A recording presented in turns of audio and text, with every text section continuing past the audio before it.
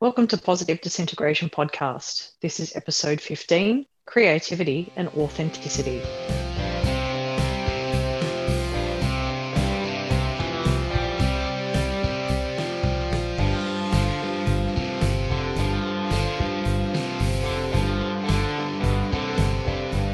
G'day, wonderful people. Welcome back to Positive Disintegration, a framework for becoming your authentic self. I'm your host, Emma Nicholson, and with me is co-host Dr. Chris Wells. Hi, Chris. How are you going today? Hey, Emma. I'm well, thanks. How are you? Good. I'm very excited about today's guest. Me too. This is going to be a good one. It's always good to have someone on the podcast who's enthusiastic about what they want to talk about. And I think that sums up Melissa. Agreed. Our guest today is Melissa Bernstein. As co-founder of the tremendously successful toy company Melissa & Doug, Melissa has spent the last 30 years helping children discover themselves, their passions, and their purpose through open-ended play. Now, after her own personal journey of self-discovery and acceptance, Melissa founded Lifelines to help adults discover their purpose and unlock their full potential. Welcome, Melissa. Being a listener, I am so excited to be here. And thanks for listening too. We appreciate it. It's incredible, actually. I have thoroughly enjoyed every single episode. Oh, that's so nice to hear. Thank you. Well, Melissa, I think it was around this time last year that I was first introduced to your book, Lifelines. You know, it came out and people in the Dabrowski community right away were excited and enthusiastic about it because you talk about the importance of discovering overexcitability in your life. And I mean, when I read your book, I saw so clearly so many connections with the theory. And so I'm so pleased that you're here with us today to talk about it and to talk about yourself and your journey. And I guess the thing that I wonder, which of course, as you know, as a listener, I ask everybody is, I mean, how did you discover overexcitability in Dabrowski's theory? It's a great question. And I discovered it much too late because I discovered it in my late 40s. And I am very well read. Like I'm so passionate about reading, and I never came across this. And it was really just by accident, which makes it even more, I'd say, critical that we share Dabrowski's theory with the world. And it's a pretty circuitous route, but it started from a podcast that I listened to by a guy, Jonathan Fields, called The Good Life Project. So I was born, highly overexcitable with an existential meaning crisis, which we can get into later. But basically, because the world didn't want to see this dark, despairing person, and I could never really show who I was, my entire life adopted a facade. And the facade was basically this shiny self that said everything's great, everything's fine, and really hid the reality of who I was entirely from the world. But as I began to get older, I think it was the cry of my soul to be seen authentically got louder and louder and louder. And I was listening to this podcast where people were sharing their deep, dark sort of life stories. And I believe I was doing this to try to get the courage to do it myself because I was terrified of showing who I was. And the host of the podcast talked extensively about his favorite book, which was Man's Search for Meaning by Viktor Frankl. And although I had this slim volume on my bookshelf, I hadn't read it in like 2 decades. And when I had read it sort of in my 20s, it hadn't really spoke to me. But I decided to just read it again. And I could read it in an hour. It's a really short book. And there was a phrase in that book at the end. It was logotherapy, a form of existential analysis. And I had never heard the word existential either. So I looked it up. And when I read what existential angst, existential despair, existential analysis were, it was like I had been struck by a lightning bolt because it described this disease, this unsettledness that I had experienced my entire life. And the more I read about those who experience existential angst, existential depression, I believe it was James T. Webb made the connection and talked about those who tend to experience sort of and are able to ponder higher realities, also tend to have overexcitable personalities. And that was the very first time I heard the word overexcitable, and I began to read about Dabrowski. And as many say, it was this idea of these qualities that I had so despised in myself and wanted to expunge, being seen as something potentially positive. That was the thing that blew my mind. I think that we can both relate to that discovery of overexcitability and realizing that we had seen these aspects of ourselves so negatively. One thing that I want to ask you is, do you have any advice for people out there who are like, oh my gosh, I'm doing that, I'm not being my authentic self in the world? Like, what would you say to these people?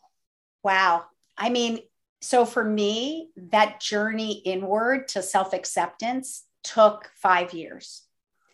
And it took three paths. So I think it's going to be one of a few paths. The first one was the therapeutic path. And, part of my issue was I was a perfectionist and I had an expectation of how I should be. And I did not meet that expectation at all, because physically it was nothing like I look. Socially, it was nothing like I am. Performance-wise, it was perfect all the time, which unfortunately I wasn't. And I always fell short. And I truly despised myself for not being the image of what I wanted to be. So the first path I had to take was admitting I needed help, right? To start to accept myself. So that took the form of a therapist like you and admitting that I needed help.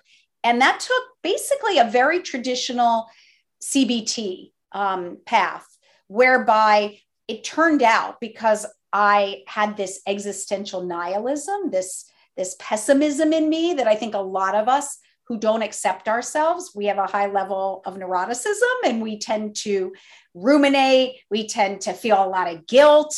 We tend to feel a lot of worry, and we tend to judge ourselves like constantly. We're very self-critical. So for me, it really wasn't a process of admitting all these negative feelings I feel about myself, every single one of them. And I literally made a list. In fact, in my book, I include like 20 of them. A lot of them were just negative things about myself. Others were just negative statements about the world. Like the world, the world will never be my friend. I will always be alone, right? I will never achieve the things I want to achieve. And then one by one, learning to reframe them and really looking at each one at a time and saying, is this true? Why do I believe it? What are the events in my life that led me to develop this very negative view of myself and the world? And how do I practice believing a different truth? And the truth is, like, if you've been telling yourself these things, for as long as I have, which is nearly a half century, like, it's not going to change overnight. I can't just say the new truth one time and expect it to just like, oh, okay, now I'm great. Like, what I realize is I might have to tell myself this new truth and stop myself every time I start to say that same thing. It's going to take, thousands of reframing for my neural pathways to change direction. So I think it's about acknowledging the things we're saying, and just it's painstaking. Unfortunately, it's no quick fix. It's one by one. And I can tell you, 5 years later, the first thing I think is always still the negative, but then I stop myself, right? If I say, what an idiot, Melissa, like you shouldn't have done that, which I do, I know, I'm like, you're doing it, the inner therapist. And then I go through what I call the journey to inner space, which is my own journey. I stop, and it's a 5-letter thing I go through to basically like stop myself and correct my misperception. That's exactly what so many of our listeners need to hear. I'm sure of it. I deal with this a lot with people who their minds are really like the enemy, and that was me too.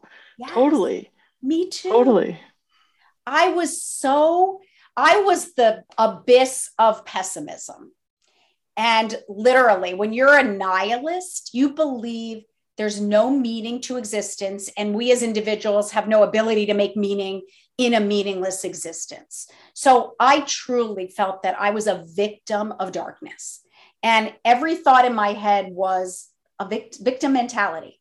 It was so negative. And this, I call it this demon in my head, literally told me, like, basically just end it, because there will never be meaning to existence or your life. And I realize now, that can do you in. And sort of my life mission became, when I was young and this demon in my head was telling me all these horrible things, I would just cry to myself in my bed at night. I would say, I just want space. I just want space. And what I realized that was I felt like my brain and my heart were intertwined. And all I wanted was my heart to be free and engage in creative liberation. Like, I knew that if I could somehow extricate my head from my heart, like, I would just be free to create whatever I wanted, because my imagination was boundless. But that brain, that rigid, demonic, critical brain, wanted to take me down. So thank goodness I'm still here. And I was able to gain that little tiny bit of distance, and separate my heart enough that I could begin to see my brain as just a bunch of punishing lies and mistruths. Melissa, I wanted to ask you, you said about the discovery of overexcitabilities, and we've talked about this before, and using the analogy of the ugly duckling and realizing that you're not a defective duck, you're in fact something else entirely together. And more the point, you're not alone. Did that realizing that there are other people out there like you also help you with that journey of forgiving yourself? It helped me so very much, because once I learned about existential angst, which I am afflicted with, and overexcitabilities, which I realized, oh my gosh, I have all five, and all five to the highest degree, my life changed. In fact, I literally sobbed for an entire week, because I had realized that, yes, I wasn't like, I'm the antithesis of labels and being put in boxes. And I despise process and form. But in this case, a label was the greatest thing that ever happened to me, because when I knew that I have OEs and I have existential depression, it was like, I'm not alone. And in fact, like, some of the people I'm kind of like hanging out with are pretty awesome.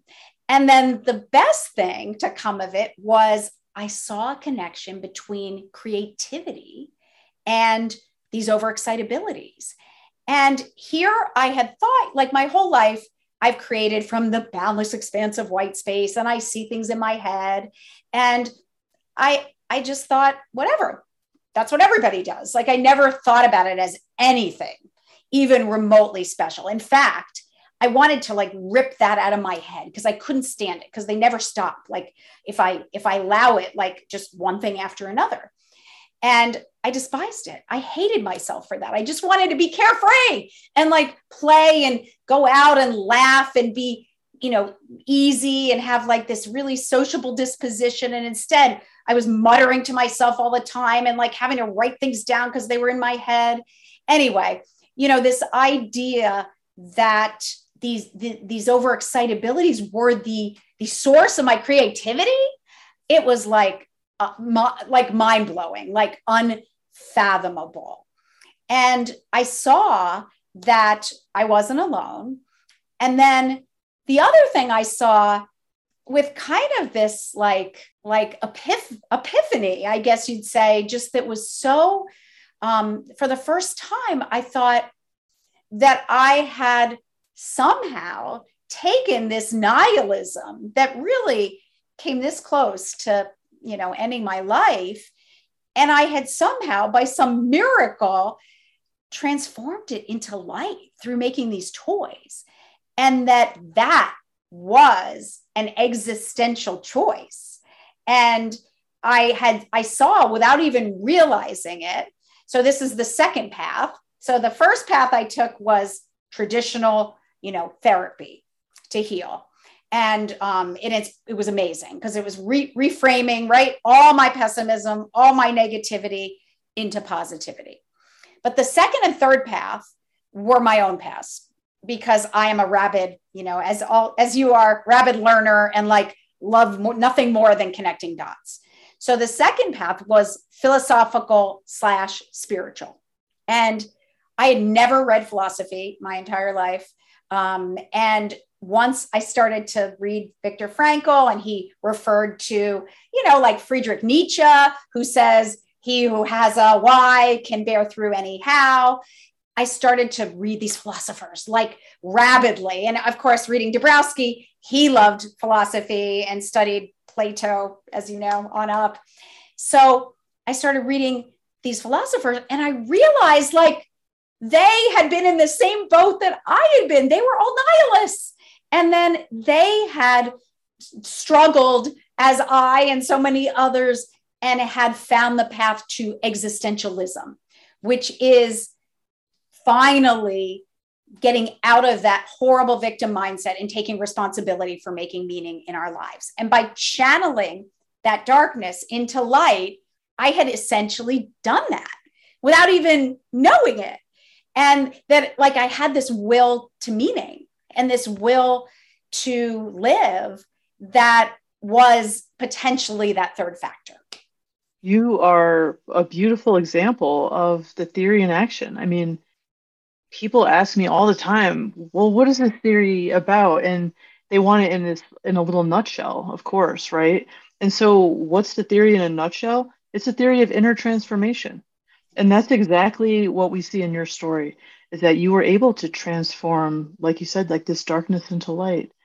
Yeah. And I even have a metaphor for it because, I live in my imagination. So everything has to be very concretized in order for me to understand it.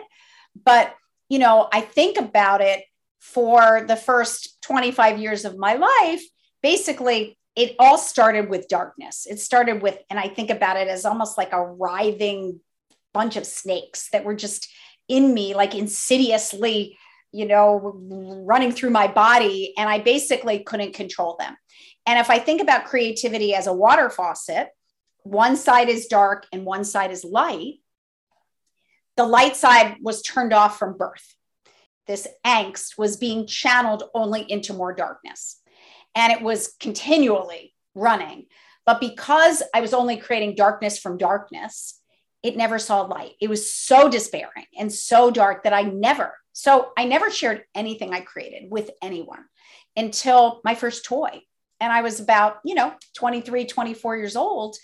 And I had thousands of verses. I had tons of music I had written, but I was too terrified to share it. And because I never shared it, it never brought me meaning, right? I had a meaning crisis and I was channeling all this creative stuff, but it never saw the light. So it never brought meaning.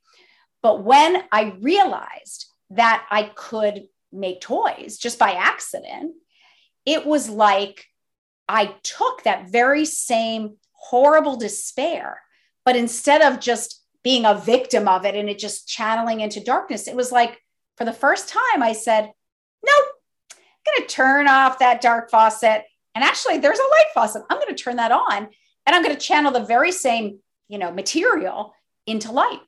And that was the first sense of empowerment I felt my entire life. For the first time, I was like, wait a second, this might have a purpose, this horrible anxiety and depression. And it ended up becoming, my salvation for over 30 years. Melissa, when you're talking about the creative stuff, that resonates with me and with a lot of things that I kind of see on Facebook about people having imposter syndrome and this drive towards perfectionism. So I'm one of those people who drew and painted for many years and they never saw the light of day. They all went into a box and no one saw them except for me because I was like, they're not good enough to go online. I wrote poetry, never put them online. But after sort of discovering Dabrowski and getting the courage up to share this with people. I started posting photos of my drawings on Instagram and stuff. Can you speak to people out there who might similarly be very creative, very imaginative, but have this sort of drive to perfectionism, or maybe this darkness that's like telling them like not to do it? Yeah. I mean, so my life mantra is step on out of the head and move into the heart, free to channel all dread into jubilant art. So we have to purely stay in the heart when we create, because the perfectionism, the critique is all in the head. And if you go in your head, you're not creative. You can't be creative in your head because it's too rigid, right? Creativity, pure creativity is boundless. So my advice to them is, first off, don't even think about the result, right? Because it's the result is the noun, is the head, is the rigidity. The verb is where you want to live. You want to live in your heart. So create it purely. Don't even think about the result, because the act of creativity in its own right is the most healing thing of all. And then what I would say is, after it's birthed, right? After you're holding it in your hand, you know what? Start small. You don't have to give it to the entire world, but promise yourself, I'm going to share it with one person today. And make it start with someone who's going to, no matter what, someone who's going to be like, this is amazing. You know, whether that's your mom or your best friend, and start small. And I would say, just start putting them out there in a way where you can share them, because know that when they just come out, yes, they're a form of play, right? They'll give you joy just in the act of doing it.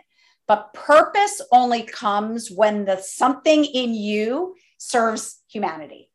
So it'll stay play, but it will not move over to purpose until it can touch others in some way. So what ended up happening for me is my will to meaning was so great that I had to bear through the fear of bombing, which I did, by the way. I had to bear through my fear of bombing because my desire to get these products in the hands of children and potentially unleash their imagination was so great. So I think it's right. It's which is greater. At some point, your need for meaning becomes greater than your fear of failing. And for me, it finally switched, because I knew that fear of failing was doing nothing except imprisoning me in this tiny little box that I couldn't get out of. One of the most incredible things about being a product designer for like 34 years is that I was a perfectionist. And when I say a perfectionist, I mean like the most perfectionistic person ever. It almost killed me. I mean, that's how I came this close to taking my life. I tried to take my life when I got an incomplete on an assignment in college. That's how rigid I was about being perfect. So the true irony of my life is that I would end up creating products, because the truth is you can never know the success of a product ahead of time. And you can never, even though people will try to tell you they can ask consumers what they want, they can't ask consumers what they want. In fact, Henry Ford, one of his best quotes is, if I asked customers what they want, they would have said faster horses. You know, like they really don't know until they see it. So unfortunately, I had to put my products out there again and again and again and fail continually in order to get the successes. And the funny story is, well into Melissa and Doug, about 6 years ago, we ended up hiring a very erudite consultant from Harvard and McKinsey, who decided, this wasn't what he was supposed to do, but he decided that he wanted to quantify how often I succeeded at making products. And his contention was, if he could get me to succeed more, Melissa and Doug would be more successful. So he studied the last 5 years of introductions at Melissa and Doug, and he came up with this horrific stat that I was only successful less than 40% of the time, which meant that I failed 2/3 of the time. I was like a baseball player, right? I was like batting about 350. And he was horrified, and he decided that I needed to take fewer, bigger bets and gain many more consumer insights and market data and do more focus groups to ensure success. And I was appalled and devastated that he wanted to really change our company, because the way I create is completely different. I'm a believer in planting as many seeds as you humanly can. Like literally an entire, meadow full of seeds, watering them, giving them sunlight, fertilizer, and then waiting. And the truth is, you never know which are going to grow that bumper crop. So anyway, this was the antithesis of how I create. Wow. That's so interesting to hear. I have to tell you, just like I can't help but think of the joy that you brought to our lives. Like, I mean, anybody who has a kid knows about Melissa and Doug, I would say, right? Like, we used to love your toys because, I remember, like, I think some of the first ones that he had were like wooden puzzles and stuff. And so the idea that you need to do like more focus groups and stuff, I mean, what you do is wonderful, and no increased consumer insights are going to help, I don't think. So good for you. Well, as I started to read more, I really became fascinated by creativity and people who've created. And what I learned through reading some incredible books, I've read some amazing books on creativity, is that actually once you reach a certain level of mastery, it is actually, so when they talk about musicians way back in the Bach, Beethoven, Mozart era, and they said that really that entire peer group had the same level roughly of skill. But the reason, like those three, you hear about many more than hundreds of others who were really quite accomplished, was simply because they were much more prolific in the number of creations they spawned. And when I read that, I was just overjoyed, because I believe the same thing. I believe that once you hit that level, right, of caliber, it's all about the number of swings you take. And the more swings, the more potential hits. And you can never, ever know ahead of time. And also too, I'm thinking, like, if you had gone down this like statistic data driven methodology, it probably would have sucked all the joy out of it for you. And then how creative would you have been if it's no longer fun? Well, and the point is, if you use the data on what is already successful, what are you going to create? You're going to create more of the same. So, when I create, it's pure intuition. Like, there's nothing else. It's my own method of data aggregation. So don't get me wrong. I'm not just sitting there and like putting my arms up and ideas are popping into my head. I'm learning about every single thing. When we created Wooden Toys, I went to this museum in Brooklyn. It's like the Brooklyn Children's Museum. And for 2 months, I researched wooden toys from the beginning of time, literally from like the wheel. I wanted to know everything that had ever been created in wood. And it was I was like intoxicated. It was the best thing I had ever done, because I learned about play patterns. And I was shocked to see that a lot of these play patterns, they formed like thousands of years ago. And what kids enjoyed back then are very similar to what they enjoy today. So it was really not inventing new play patterns. It was really more about reimagining them to make them fun and fresh and more relevant to kids today. So, it's all about rabid research and rabid studying of kids. It's just very different than someone who's been sort of formulaically trained and schooled in it would go about it. It's more organic.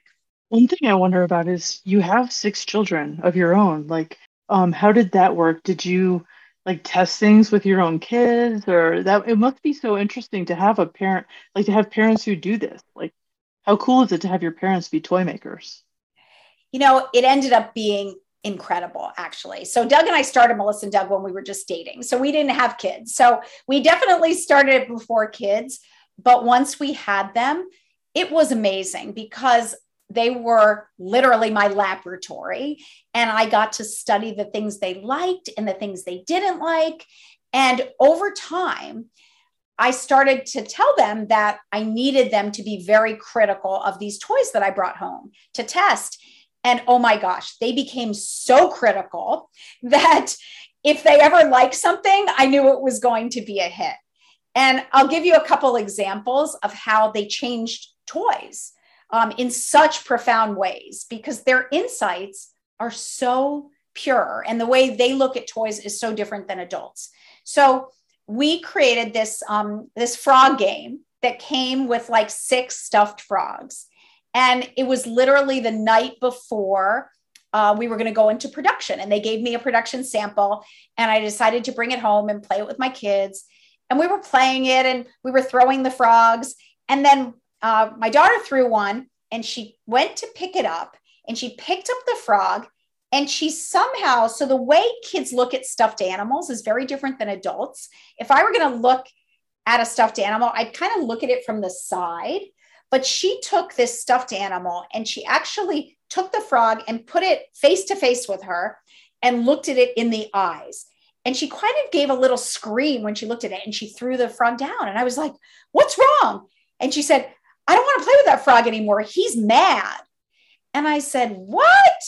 She said, Mom, I'm not picking him up again. He's a mad frog.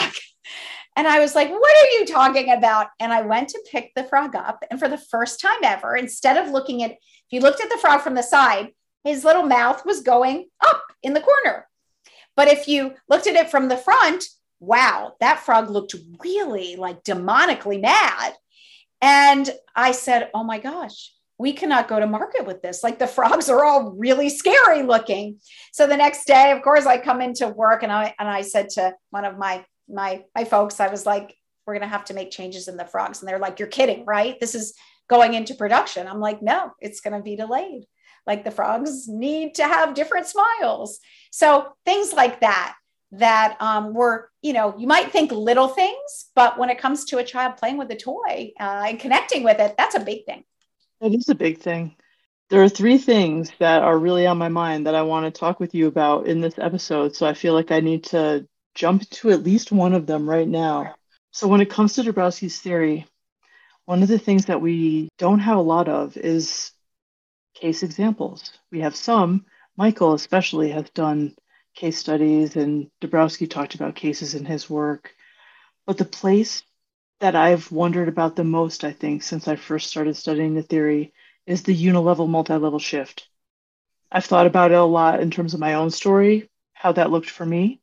I know personally, even though I had like the nuclei of multi-levelness when I was young, when I was a child even or a teenager, you could see some of the kind of precursor dynamisms. Even as a child, I felt guilt, I felt shame, right? But I still struggled with unilevel stuff deep into my 20s. I wasn't able to break out of self-sabotage, for instance, and I really struggled with ambivalence. Was I going to stop using drugs? Was I going to live? Was I going to kill myself? Like these are unilevel dilemmas. And then I know personally in my story, I made the shift.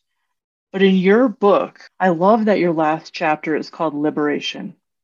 Love it, because that's exactly it. When you are able to make that shift and reaching a true multi-level perception of reality and experience of reality, it is liberating. And I consider Dabrowski's theory a theory of liberation. But there's a few pages in this chapter on liberation where it's so obvious to me that what I'm reading in your story is this shift. And you're going from worrying about what other people think about you and being a perfectionist and just in suffering, right? To finally realizing this is who I am and like creating the meaning in your life. But also beyond that, you make the realization that it's bigger than you and that now you have to help lead other people out of darkness, as I think how you put it, right? And so I just want to talk with you about that, like that shift to being your authentic self and however you'd like to talk about it. I love that. So it was 2 steps. The first step was Melissa and Doug. when I realized that I could control my creativity, right? And I didn't have to channel darkness into darkness. So for 30 years, my salvation was taking this darkness, transforming it into light, and touching children. And that became a calling, right? That became something greater than myself, to have the capacity to potentially unleash imagination and a sense of wonder in all children. Like that is, for me, that was enough. But it wasn't enough, because as the years started ticking, what I realized, and I gave this metaphor, right, of turning off the dark faucet and turning on the light. I realized that actually the very toys I was creating were almost the same facade I had lived my whole life. And I was channeling all this darkness into this light in these shiny packages on a shelf in a bright box with a Melissa and Doug logo, but I was still hiding the darkness that spawned them. So I was in essence still hiding a large part of who I was. And that all of a sudden, like it had felt so authentic, all of a sudden it felt completely inauthentic. Like one morning I woke up and I was like, I'm living a lie. Like this isn't who I am. And I knew I was a full spectrum. Like I knew I was everything from the highest of highs to the lowest of lows. And I knew I was capable of feeling those high highs, because I did feel, beauty and joy as well as despair and pain. So that became, that was when this drumbeat of I've got to show my true self became louder and louder and louder. And what ultimately happened, which created the multi-level, was I ended up going on that very podcast that I had listened to for years. And it was the most un-Melissa act ever, because first of all, I didn't talk. Like I create through my hands. I'm an introvert. I mutter to myself. I like to be in dark shadows, just creating away. Like I don't like to speak. And one of my sort of mantras is actions speak louder than words. Like I don't like people who talk too much. I like people who show up and do stuff.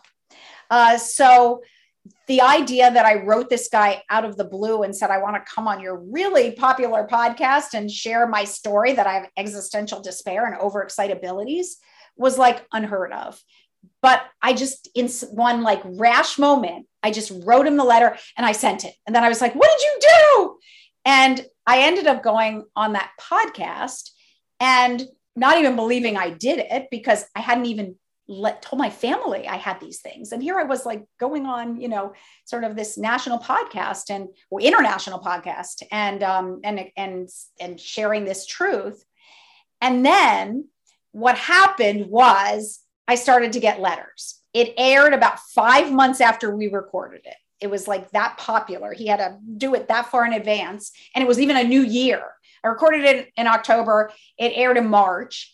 And I didn't even remember. I was so incredulous that I would have done such a thing that I even forgot I did it. I like put it out of my head.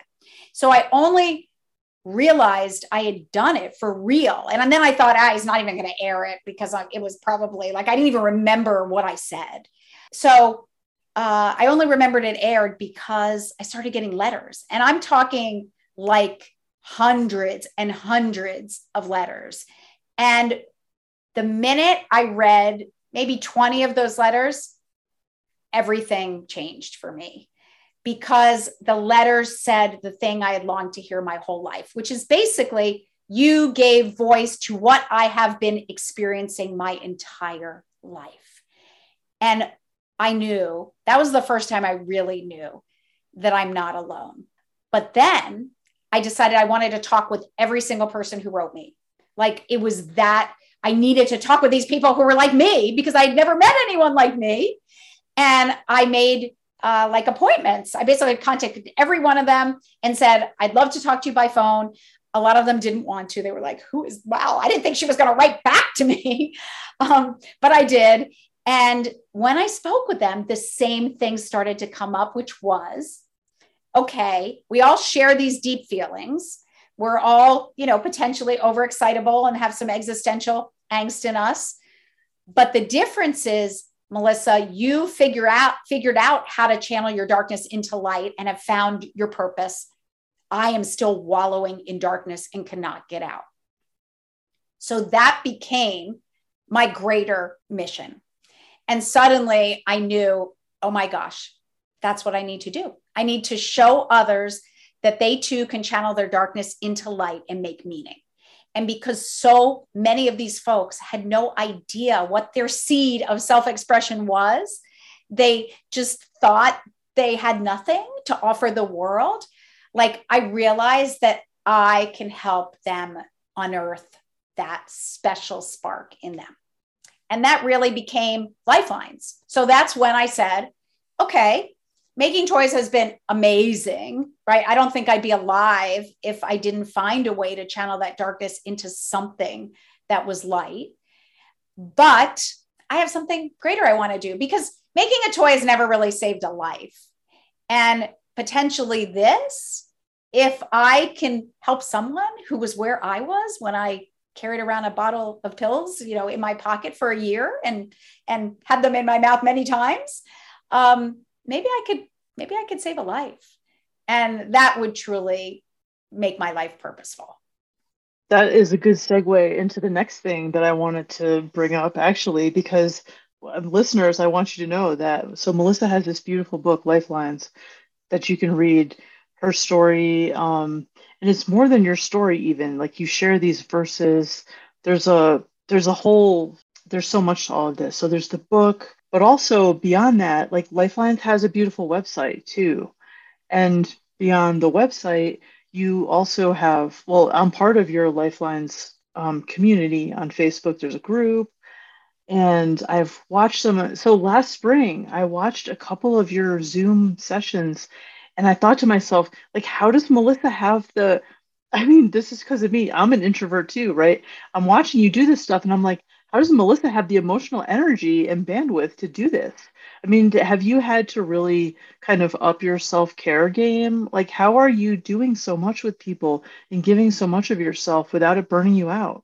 Oh, that's an amazing question. Yes. And yes. So first of all, for whatever reason, I love it because I've never connected myself with other people, right? For 34 years, I connected through a product.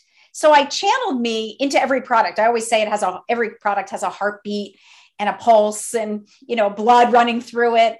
But like, no one saw me. And I was lonely. Like, inside, I was deeply lonely because I had all these people around me, but I didn't even know who I was, and they didn't really know who I was. So for me to now show up as I am and basically say, this is who I am, like, take it or leave it, is a big deal. And it feels so good.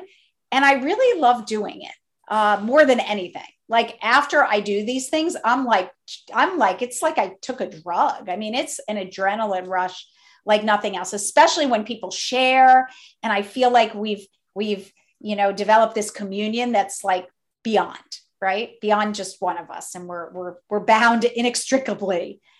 But yes, last year, when I started my book tour, I did a segment on CBS Sunday Morning.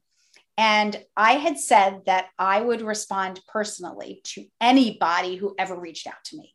Because again, when you're someone who felt so isolated and you felt that no one would ever see you, like, if someone writes me and takes the time to write me, like, I have to show them they're seen, or I can't live with myself, literally. Well, I received over 10,000 letters in 2 days. And it sounds funny almost, but it was horrible because I knew that I had to respond to every one of them. And by the way, not with a form letter, because that doesn't make someone feel seen, right? I want to use their name. I want to answer their question. Like, I want to show them that I really see them.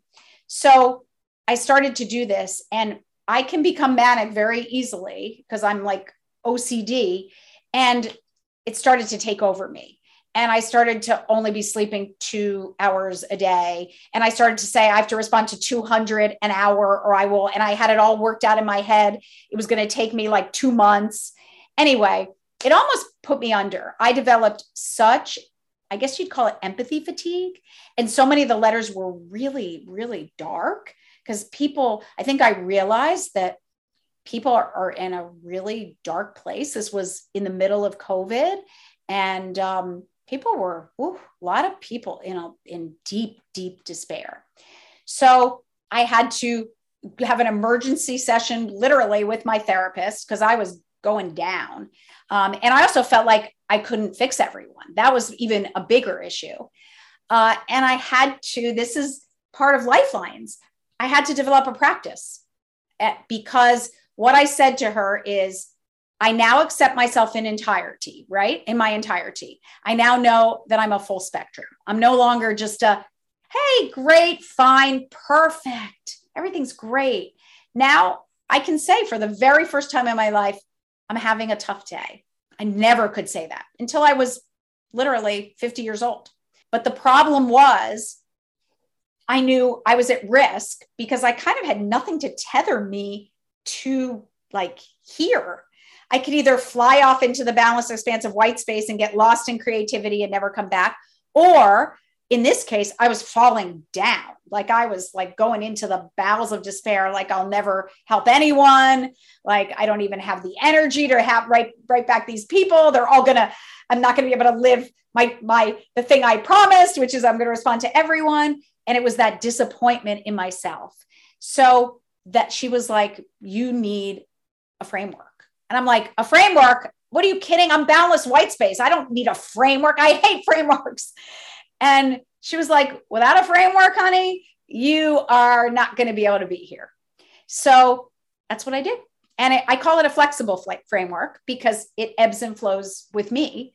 But I had to heal myself and treat myself kindly and fill my own well so that I didn't develop empathy fatigue and not be able to do anything for anyone. When we're talking about positive disintegration and Dabrowski's framework, we know that this sort of thing is cyclic, and you're going to go through phases. You don't just one day wake up and you're authentic, hey, and everything's rosy. Like what I'm hearing from that story is that those drives for perfectionism just found another manifestation in your life and going, I'm going to reply to everybody now. And that's a continual learning journey of, okay, how is this going to re-crop up in my life and how do I continue to manage it? Exactly. And everyone on my team was like, you need a form letter. You just need a form letter. And I couldn't do it. I literally, that thing in me, I was like, no, I will. And I became very dogmatic, which I tend to do. If I was like, I will not do a form letter to these people, like, because it was me. Every one of them is me. I was like, I can't do it. And I didn't do it. I ended up responding to all of them, but it's nothing to be proud of. I nearly went down with the ship. It really took me to another dark place, probably one of the darker places I've been in like decades. So it was another, I would say another disintegration and sort of realizing that I can't do this without nurturing myself, which I don't know if you've both felt that, but for me, like self-care was always indulgent. I despised myself. Why would I ever be kind to myself? Like I wanted to punish myself and deny myself pleasure. Certainly not, be nice to myself. So this is a whole new way of being. It's funny you mentioned self-care because I wrote about that in my blog recently. I had to come to terms with the fact that my self-care isn't going to be that perfect thing that you see on Instagram of, people meditating in their gym wear and looking all perfect about it. It's going to be tear-soaked and it's going to be ugly, but it's necessary because I live in a little bipedal meat sack that runs around the planet and has limitations. And particularly if you are looking for authenticity and you're going through these disintegrations, if you don't take that time out afterwards to go, my body and my mind need a moment, then you're just going to collapse. Yes. And part of so this is my perfectionism meant I could never show any human weakness. I could never be tired. I could never show anyone. I would never sit down in front of people because I thought they're going to think I'm lazy. Like no one could think I'm lazy. So my perfectionism was so punishing that it disallowed me to do anything that was seen as kind. And you were saying before, these are habits that take time to break. So every time they crop up in another guise, you've got to deal with you again. Exactly. And that's what I have to, people forget that. And this whole idea of changing your neural pathways takes about a minimum. They say 2 weeks to 60 days. I believe it's closer to 60 days to even begin to not think about it. So the reason none of these habits work, and we try things and we say, it never worked. And I always say to my kids, like, how long did you try it for? 3 days. That's why it didn't work, And I think it's hard, right? Because our bodies don't like change and they crave homeostasis. So trying to get your body to do something differently, you have to really want it very, very badly. So for me, this idea of being nice to myself, it's hard because my whole life, that demon in my head was like, you're bad. You can't be nice to yourself. So yeah, and one of the ways I do it, to be honest, is because I don't want to do it for myself. I say, if I'm going to be a role model for my children, right? I mean, I have 4 daughters. Like, do I want them to punish themselves? Oh gosh, no. That would be the saddest day of my life if they did what I did to myself. So I have to be an example for how I want other young women to treat themselves.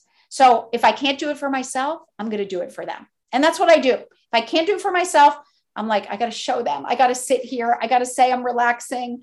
I got to have my cup of tea. Like, even if I don't want to do it, I'm doing it for society.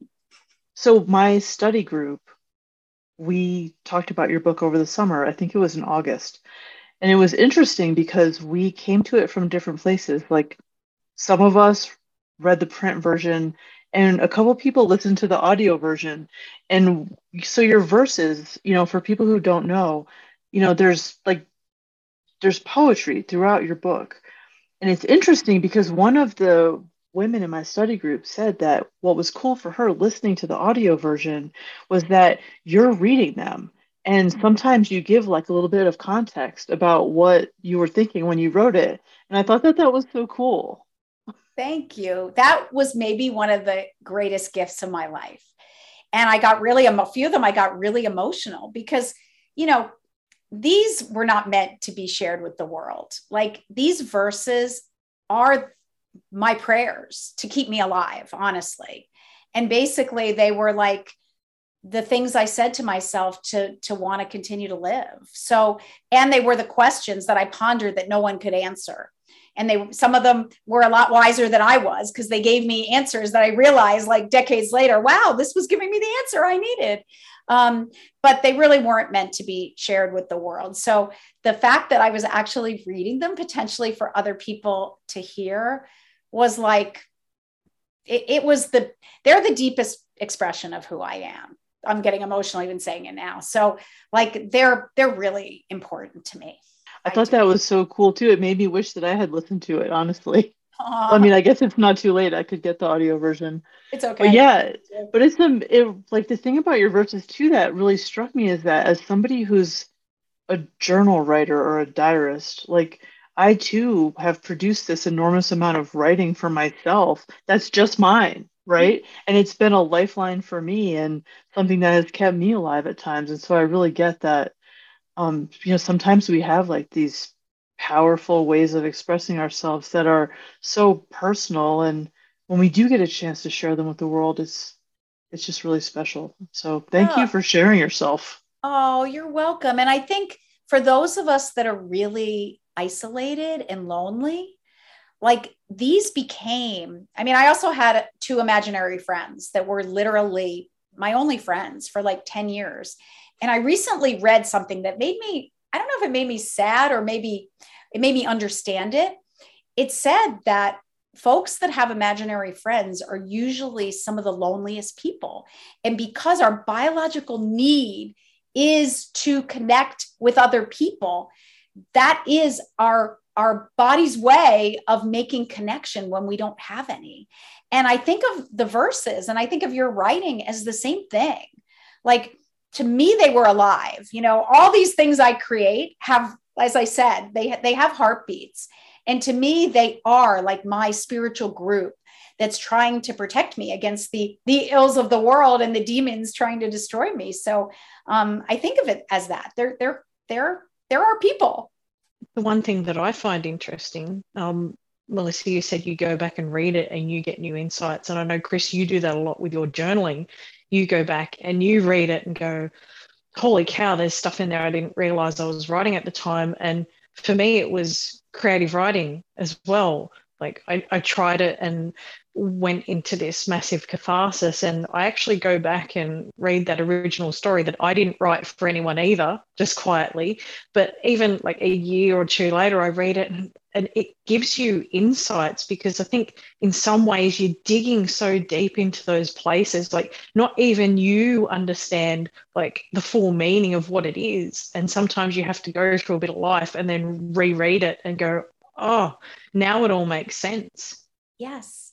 And I think part of my journey in those creations is, you know, I started with them not seeing light, right? Just doing it as a form of channeling. Then I became obsessed with them seeing light and became very tethered to the result, right? Then it was about how many get out there, because that meaning was, you know, sort of determined by how many got out there. And I would be very, very ruthless and rabid about looking and making sure that they were successful. And now I think it's maybe another form of kind of the disintegrating is I truly believe that as I've aged and as I'm hanging less on to the achievements and the gold stars and the validation, that I've really hollowed out my channel. Like if I think about myself, my metaphor for myself is a tree. And if I think about my trunk as having been very dense, very heavy, and that's why like I couldn't gain the space between my head and my heart, because there was just all this, it was all just a lot of junk in there. And the creativity kind of eked out through one little branch in my arm. But as I've sort of disintegrated, right, that inside of the tree has almost been hollowed out to the point where now, like when you think about those things, I can write something and I don't need to immediately like have people see it and get it out to the world, because now I realize that I'm really I'm doing it just for me. And I'm doing it for the joy of creating something from nothing and channeling that chaos into form. And that in and of itself is a worthy act and something that just brings me a lot of peace and joy. So I think, you know, it's nice to have the things touch the world, no doubt. But I think when we can do it just for the act of doing it, that in itself becomes very meaningful. And arguably, when you do it on that basis, it's more authentic. And when it's more authentic and you do share it, then it's more likely to help people because it's the purest version of what it's supposed to be. Exactly. That is exactly true. I think the final point that I have on my mind for today is that we're going to be at the Dabrowski Congress together this summer. I'm doing my first keynote. Melissa's going to be there doing a keynote. And if anybody is interested, I mean, come join us in person in Denver or join us virtually. But we are going to be sharing our messages. And I'm really excited to meet you in person in July. And I'm just so psyched for that event at this point. I am too. When I got invited to that conference, it was like the crowning moment of my life because, you know, Kazimierz Dabrowski kind of saved my life. And the thought that I would be able to speak about how he's done that with a whole bunch of people who care, like that's just unbelievable. And I can't wait to meet you and just have a chance to give you a hug for all you're doing to bring his teachings to the world. Oh, well, thank you. I know I'm so excited for hugs at the Congress. It's going to be really great. It really is. And for those of you who can only attend virtually, that's going to be fun too. And we'll be sending virtual hugs. Virtual hugs, yes. Sometimes we talk about eating the hot dog. So the scariness of being authentic. So, the hot dog's filled with rubbish, bits of hooves and miscellaneous meats and filler and pigeon and whatever else falls in the machine. But you talked about the purpose and having that greater need of doing it. So sometimes the hot dog's full of rubbish, but you eat it anyway because you see a higher hunger. So what would you say to anyone who's afraid of unveiling their authenticity or afraid of stepping forward and being themselves? It's a great question. I think that when the time is right, you have no choice. So what I would say, honestly, is you're probably not quite ready yet. Because I can tell you that when I finally, and I think about it as like a surrender, right? The exhaustion of hiding who I was became so great, right? Because when you're trying to be someone else and denying who you are, it is exhausting. And everybody who writes me those 10,000 letters, probably 9,000 of them use the word exhausted, exhausting. This is exhausting. I can't do this anymore. It's true. That's exact. And I looked at how many times in my book the word exhausted appeared.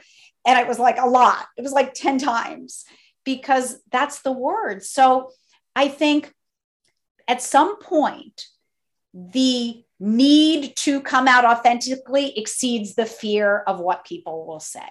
And it's only then that it's right to do it, because then you're going to throw caution to the wind and you're just going to do it. And by the time I did it, sure, I was middle-aged, which bummed me out a lot, but I never looked back. And I've never thought twice about doing it. And people said to me, because in theory, I had a lot to risk. I live in this community. People see me as perfect, right? I have everything. A lot of people said, like, give me a break. You have everything. You don't have any reason to be depressed. My kids theoretically could take a lot of flack for their mom coming out with this big dark secret. But you know what? None of it mattered. I didn't pay two shakes to any of it because I had no choice. Like, I had to do this so that I didn't die saying I didn't live a life true to myself. So I would say sit with it, right? They know they want to do it. They know they're hungering to do it. And the more they sit with it, the more they listen to stories. I'd say listen to stories, which is what I did for years, of others doing it. And when you're ready, I do believe it'll be effortless. One thing that I've wondered about, it's just what you said, kind of in a way, just, people they perceive you, well, because of your success, and like wealth. How hard is it to be your authentic self when people have expectations of you and I'm trying to think of how to even phrase it, but I'm sure that they have a vision of you that is just created by their own expectations of how you must be because you have these things. And it seems to me like that must be kind of isolating in a way, or difficult in a way that people maybe don't realize. Absolutely. And I think that's part of my mission now. And I love this mission. I love being able to say, I've had every material success you could ever want, and even non-material. Like, I have led an incredible life, right? I've had every material thing you could ever want. Like, you name it, I've had it. I've had an amazing relationship. I met my husband when I was 19. We have a great partnership. We started our company together and are now starting a second one together. It's been incredible. I have 6 children, and I want to say to them, but guess what? If you have an inner void and you don't accept yourself, none of those achievements will fill it. So for me, I was in a futile race, right? It was like more external. And no matter what I had, it was never enough. There was always a bigger house to get, a shinier car. You name it, right? Another toy to make. You could go on forever. And I finally realized, one of the chapters in my book is called The Futile Race. That was what I was in my entire life. And the faster I raced on the treadmill, the more exhausted I got, and nothing changed inside. So my third lesson that came after you are not alone. We all have the capacity to channel our darkness into light and make meaning. The third was, until we stop looking externally for our validation and chasing the shiny gold stars and stop, take a deep breath and have the courage to go inward and finally accept ourselves in totality and give ourselves the love and empathy we've been seeking, we won't ever find fulfillment. So I actually think that my experience makes me really well equipped to show all these people who believe that the pursuit of happiness is the goal of life, to say to them, you know what? You don't have to worry about that. Actually, that you could waste a lot of time and energy on that and get there and be like, I don't get it. This was supposed to be it. So save your breath on that. And please stop looking extrinsically, go intrinsically, because that's where the wealth really is. I love that. And it reminds me too of something that actually I've seen in Michael's work. He's talked about the fact that, there's such at least in the gifted community, there's so much emphasis on achievement at the expense of helping children develop their personal growth. But that if we help children develop their personal growth, that the achievement's going to come naturally. Like all of the kids who are underachievers, one way to help them develop properly in the sense of like becoming their own authentic selves and achieving, if that's what they're meant to do, like that'll happen naturally if we help them learn to have self-compassion and not be for perfectionists and do these things that you're saying. If we help them to live more, in the verb and the doing, not the noun and the goal.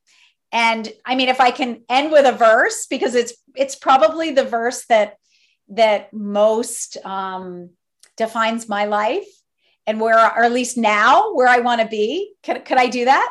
Please do. It's about living in the verb and not the noun. It's the learning, not the grade. It's the crafting, not what's made. It's crusading, not the war. It's competing, not the score. It's the acting, not the part. It's the painting, not the art. It's the journey, not the goal. For the process fuels the soul. Oh, that's beautiful. Thank you so much.